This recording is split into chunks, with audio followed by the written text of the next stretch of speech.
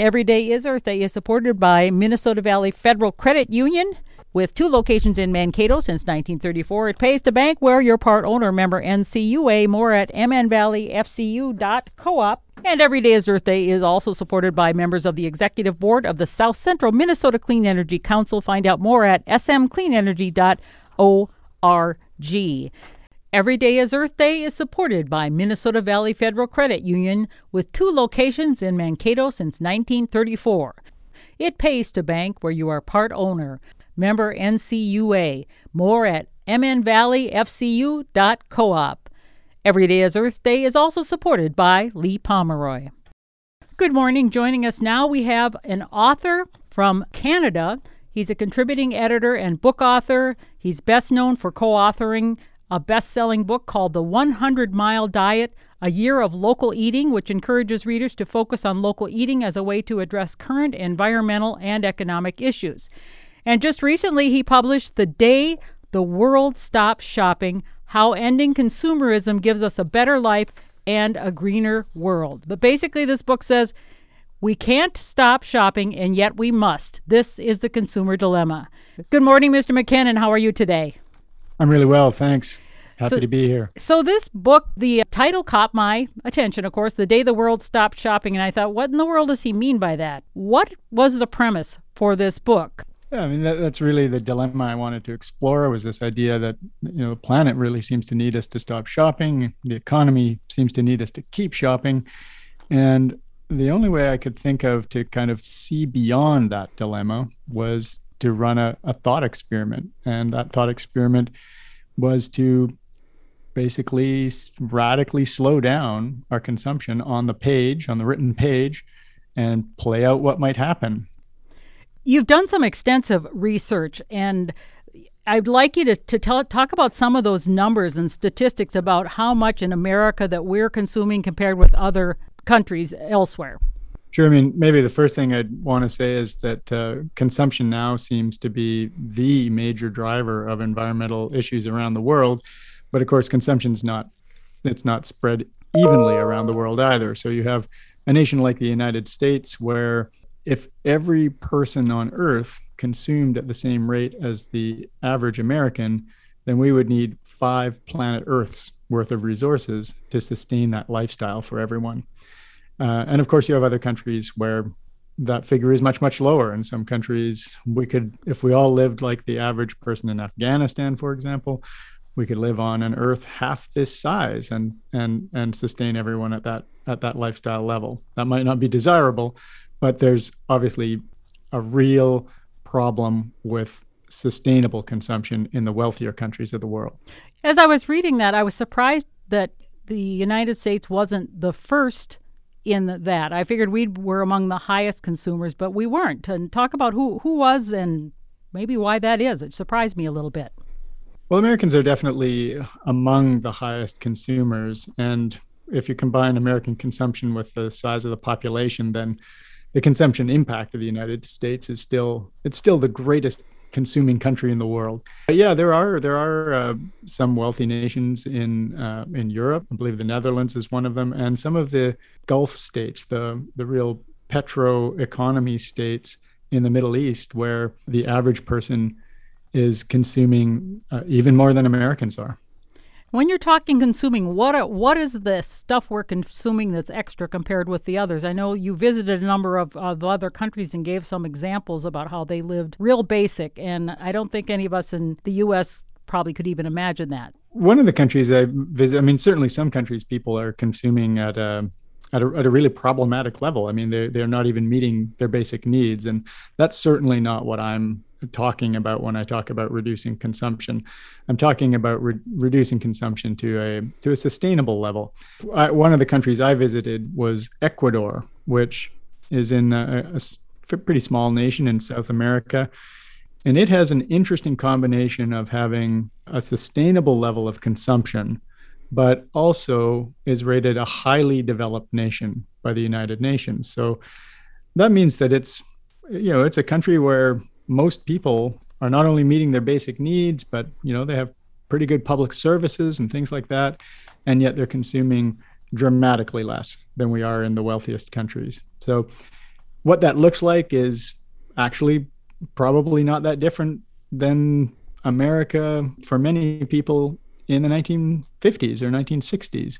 It's just consuming a whole lot less of most things. Most Ecuadorians, for example, or many Ecuadorians would never have taken a flight on an airplane, while that's become almost a commonplace thing for many Americans. So describe, what does that look like, the 1950s? I mean, I wasn't even born then.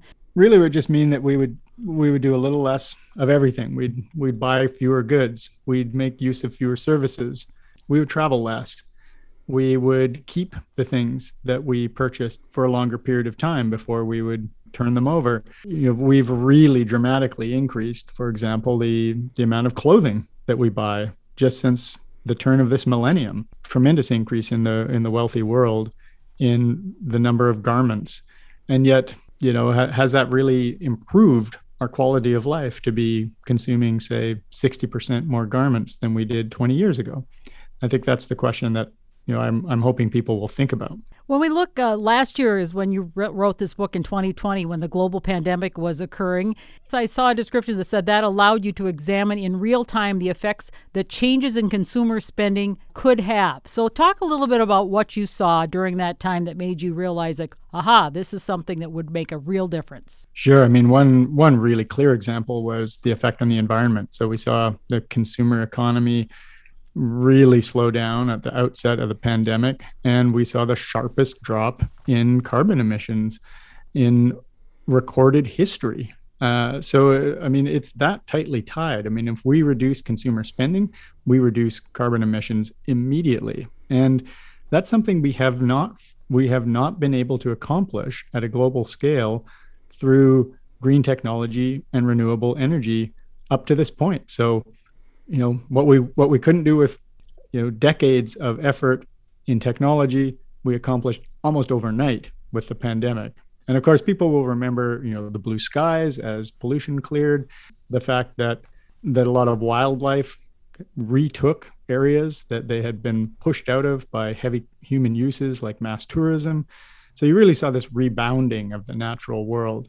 But we saw it in ourselves as well. We saw how quickly people's values could shift from materialist type values, a focus on possessions and income and social status, and towards more inherently satisfying values like engaging with issues bigger than themselves or deepening their relationships with people they care about. In the book, you cite a goal, and you call it a humble goal, to reduce consumption by 5% across the rich world. What does that look like, and what kind of difference could that make?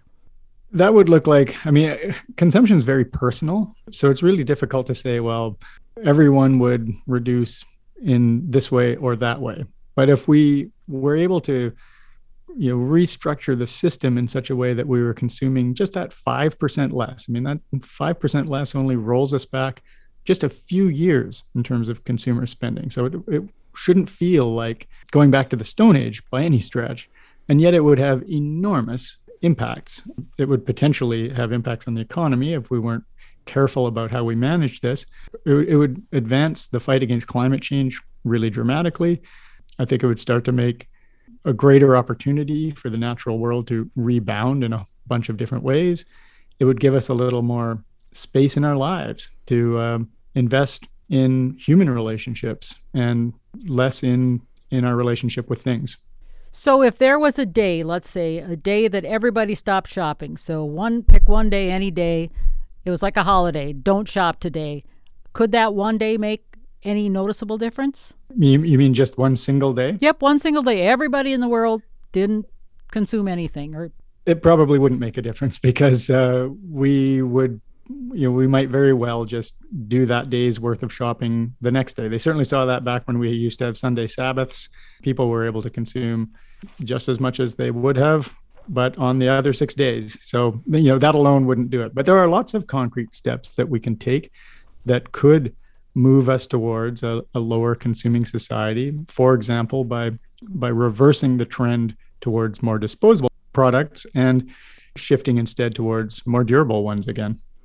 Well, that's one thing you talked about in your book, how back in the day, and I can think back when we were on the farm too, when you bought something, it lasted forever. I mean, I'm still using some of my dad's tools and things from years and years ago versus now you get something at a big box store and it's almost like you buy it knowing it's going to be a one-time use. How do we change that mindset, though? Because, I mean, it sounds like it'd be a good idea, but people want cheap, cheap, cheap. They do, and it's really challenging to change that mindset, I think.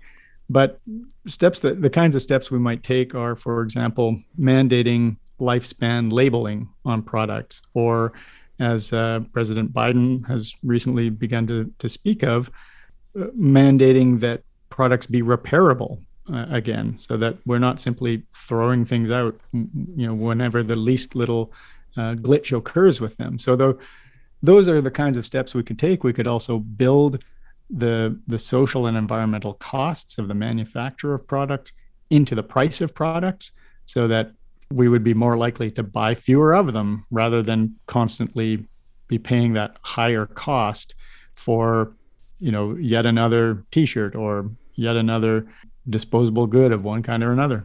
I can't tell you how many T-shirts I've got. You go anywhere and there's free T-shirts for this and that, and I've got drawers and drawers full of them. And I think people are just accustomed to that. So, I mean, like I said, I think it's a great idea, but how would we get this to happen? How would we implement something like this? Well, I mean, like I say, you can take those sorts of concrete steps, but there is the consumer mentality, and we need to start talking about it. Exactly as you said, I have an example in the book where I'm talking to an executive at Levi's, and he points out the fact that, you could reduce people's clothing consumption by 50%, and they wouldn't even notice, because we're buying clothes that we never wear. We're getting clothes, as you said, at events and things like this, and, completely throw away pieces of clothing. We could reduce our clothing purchasing just in half, and it wouldn't even affect our wardrobe in terms of what we actually use and wear from our closets. So that mentality is something certainly we need to start talking about, in the same way that a few years ago, we weren't thinking too much about, well, what green should our light bulbs be, or what kind of food should I eat in order to be a responsible citizen in terms of the climate. We now need to bring into the discussion the idea of actually reducing the number of goods and services and experiences that we engage with, and trying instead to aim towards having fewer but better goods, services, and experiences. It's just a public conversation we need to start having, because we've been ignoring this issue for much too long. Well, you wrote the book about the 100-mile diet, a year of local eating, that encourages readers to focus on local eating as a way to address current environmental and economic issues. And it seems like that movement has taken off a little bit, that more people are considering that. There's more farmers markets and things like that. So maybe that's, like you said, the kind of thing where it has to catch on eventually in order to happen. Yeah, and I think it's a good analogy, because I think the reason that local eating became popular so quickly is because it came with a bunch of good things, right? You got good quality food. You had a better relationship with the people who produced your food. It connected you to the landscape that you live in and the things that it can produce. So people really found that satisfying. And I think the same can be true of reducing consumption. We tend to think of it as taking things away from our lives, but we can also think of it as adding to our lives. For example, by giving us more free time. If we dedicate ourselves less to earning money and spending money, then it gives us that space that so many people feel they are lacking in their lives to direct to other values, and to really invest in the things that are truly and deeply satisfying. When you look back to do the research on this book, was there a time when something clicked that made all of a sudden that we were this huge consumer society? Was it the start of the industrial age, or was there some place that you saw in history, the timeline, that seemed like it took off? I think the really sharp takeoff occurs right after World War II. And I think it happens for a couple of reasons. One is that there were really important technological innovations that emerged out of the war period that made it possible for us to produce an enormous number of really inexpensive goods. And the other thing is that people had gone through a long period of austerity between the Depression and the wars. It had been a long time since people had felt like they could really, really enjoy consumer life. So I think those two things combined to really set us off on a path that we didn't look to the end of. And the only real problem with it, of course, is that it's really unsustainable. I mean, we're just consuming the world's resources at much too great a rate and polluting and damaging the climate as we do so. So we just weren't thinking about that at the end of World War II. And now it's time to really confront the consequences of that consumer trajectory that we ended up on. Well, I look back and I think about the Depression when my parents lived through that age and talked about how, I mean, they basically didn't have a lot of things. They were rationing for everything from fuel to sugar to you name it and that kind of thing. And I know that gave my mom a mentality of she wanted to have enough so she would never run out again. So I remember cleaning out her cupboard one time, finding like 18 cans of tuna, and we were, basically because they were on sale or something. Do you think that had a big part of it too, with maybe part of seems like a lot of consumers are hoarders too? Yeah, I think you're exactly right. It's one of the things that drives consumption is a sense that you are not materially secure, that you don't have the things that you need. The problem with the culture today is that we're looking at celebrities and saying, well, we don't have all the things they have, and it gives us this sense that we're not materially keeping up. That's part of what drives us to consume, and also this sense that we don't have a dignified place in society unless we have all this stuff that other people have. So equality and the rich poor gap is also a big part of this in terms of trying to address and reduce consumption. We see that in countries where the wealth gap is not as wide as it is in the United States, people do tend to consume less. Well, how does Canada fall in all this? We mentioned the United States, or is that considered part of the America that you were looking at as a whole? I mean, Canada is distinctly different. It does have a smaller rich poor gap than the United States, and consumption here, I think, does have a different tone. But Canadians are, they're very big consumers as well, and most of the wealthy world is. I mean, even the most equal of wealthy nations, like those in the Nordic nations in Europe, there's less pressure, social pressure to consume, but they're still consuming at an unsustainable rate. You talk about the sustainability. For some reason, I think we've just gotten used to what we think is sustainability for us, and not considering that really we don't need all the gadgets and things we have, and we just think that that's what we need because we've been conditioned. Yeah, and this really gets at kind of the core point that I'm trying to make with this book is that we've increased consumption by 25% in just since consumer spending has increased by 25% just in this new millennium. Are we 25% happier? Over these last 20 years? Do we have 25% more well-being? I mean, I certainly don't think we do. And that's what the evidence points towards as well, which is that at this point, once you've kind of met your material needs and some add-ons, some entertainment, some leisure, you don't really add much to your quality of life by heaping on more consumption. So we've become very bad at translating our rate of consumption into increases in quality of life. And yet it's coming at a tremendous cost to the environment and increasingly, I mean, disastrously so, as we can see. I'm glad you brought up the point about emotionally how that's impacting us, because a lot of times it's the attitude of keeping up with the Joneses, or we're feeling bad about ourselves because we can't keep up. And that seems to be really putting a lot of pressure on people. Is there something you could say to people to make them, I look sometimes and think, well, the media kind of does that because you see what everybody else has, versus back in my parents' time, they didn't have TV, they just had radio and that sort of thing. So sometimes it's because we keep seeing maybe what's unrealistic on TV. Yeah, I mean, I'll give you a quick example from the pandemic, which was that right away when the lockdowns occurred, you had, for example, I recall a billionaire who posted an image of himself quarantining, in quotes, on his enormous yacht.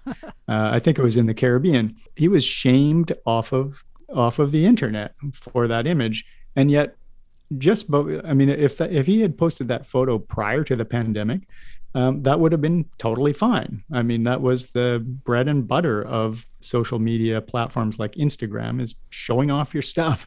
So, I mean, one thing that might start to happen if we do open up a conversation about consumption is that people won't feel as comfortable lording over their powers to consume over other people. And we might start to see a kind of rebalancing of what's considered to be an acceptable level of consumption in society. So we're going back to shaming. You mentioned that. It made me think, was it Japan, I think, now is shaming people for not getting vaccinated or something, and trying to do that reverse psychology and making you feel bad. And it almost seems like that's kind of what you're saying here.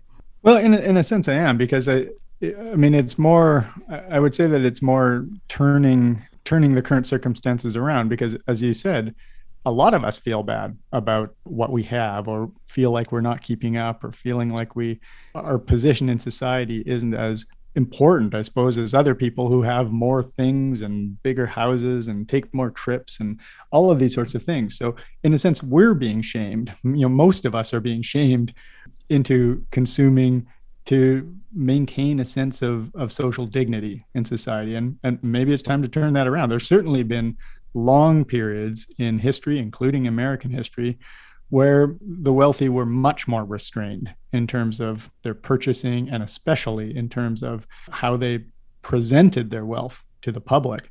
And maybe we do need to get back to that as one of the ways that we can help encourage a lower consuming society. You cited a study in the books about, you mentioned earlier about the degree of happiness. The more you have, and then there was some correlation between how much happiness that you have. And at some point you said there's just at a point where you get where you're happy and you don't get any more happy beyond a certain point. Could you talk a little bit about that study? Yeah, I mean, it's not just one study. There's plenty of research that's gone into it, and it makes it pretty clear that if you pursue materialist values, and by that I mean values that are really focused on possessions and income and status, that can help lift you up if you're in poverty and struggling with your basic needs, and you finally start to make an income and have some things and have some freedom in terms of how you use your leisure time. That can make you happier, but it doesn't ultimately do so as you add more and more and more of those things. So you can be making more money at a certain point. It's not adding a lot to your quality of life. Adding more possessions at a certain point, it's not adding almost anything to your quality of life. And in fact, some people start to feel burdened, as we've seen from the decluttering trend. People start to feel psychologically burdened by how much stuff they have. So yeah, this kind of goes back to this point I was making earlier, that we shouldn't just look at this as things that get taken away. We should look at it as, what do we gain? What we gain space. We lower the pressure on ourselves to keep making more money. That can mean that we have more freedom in what kind of employment we choose, or how many hours we choose to work. There's a lot to be gained from a lower consuming society. I think of all the people my age who have parents who have either died or are having to move on to downsizing to nursing homes or whatever, and all this stuff, and how we say to ourselves, we're not going to let that happen to us, and yet it still does. And if anything, if you have a parent that dies and you have all their crap, it really does make you think about consuming less. Yeah, well, and especially because it just feels like all that stuff is suddenly worthless, right? Yeah. I mean, I've gone through that experience of losing a parent, and you go through all their things, and it's like, well, nobody wants any of it. I mean, like you said, maybe your grandparents' stuff because it lasted forever, but in more recent generations, you just inherit a bunch of stuff that's going to wear out, and you've already got all the stuff you need. You don't need any more. It is a really interesting these emerging trends like decluttering and storage. The fact that people have so much stuff units, that they just have crazy. to stow it away and then pay for it. So it's and yet at the same time, I mean, working on this book has made me really forgiving of the fact that we do these things, because there are enormous and powerful forces at work to pressure us to consume. I mean, there's $600 billion global advertising industry. Media is always cranking out those, top 10 things you need for summer, that kind of lifestyle journalism. There's the imagery of film. There's the social pressures of social media. And as we saw in the pandemic, if we slow down, governments will even just cut checks to get us back to spending. Well, and that's the thing. I mean, that is cited, that the fact that we are so afraid that the economy is going to collapse if spending slows. And so that's why I'm just wondering, it seems like we're encouraged to do that. And I don't know how that's going to change. Yeah, and I mean, this is kind of why I looked at it as a thought experiment. Was I wanted to see, well, I mean, is there any other option if we slow down consumption than just economic collapse? And there is. It's just that we do have to take that question seriously. I mean, if we do stop consuming tomorrow, all of us to some significant degree, it would have immediate and very serious economic consequences. And the first part of my book plays out like a disaster movie in that way, because you're watching the world fall apart because we stopped shopping. But we don't have to do it that way. We can make more gradual changes. We can make decisions around how much growth we can make decisions to slow growth rates. We can move towards things like work sharing. We can move towards things like universal basic income, which would allow some people to step entirely out of the workforce if they chose to, live at a simpler material level. There's a lot of different things we can do to create a society that consumes less, but doesn't simply fall into collapse. What was it that made you want to write this book? Well, I mean, really, it was it was two things. At a personal level, I found myself paralyzed in terms of what to buy, because I just, I'm an environmental writer for the most part. And so I'm very aware of the consequences of everything I spend money on. And I was starting to feel like, well, can I buy anything? Can I have any stuff? Like, how do I make those decisions? At a personal level, that was part of it. But at the level of my work as an environmental journalist, I was just really realizing that it hardly mattered what topic I was writing about. The root cause of it was often the scale of consumption that we are living with today.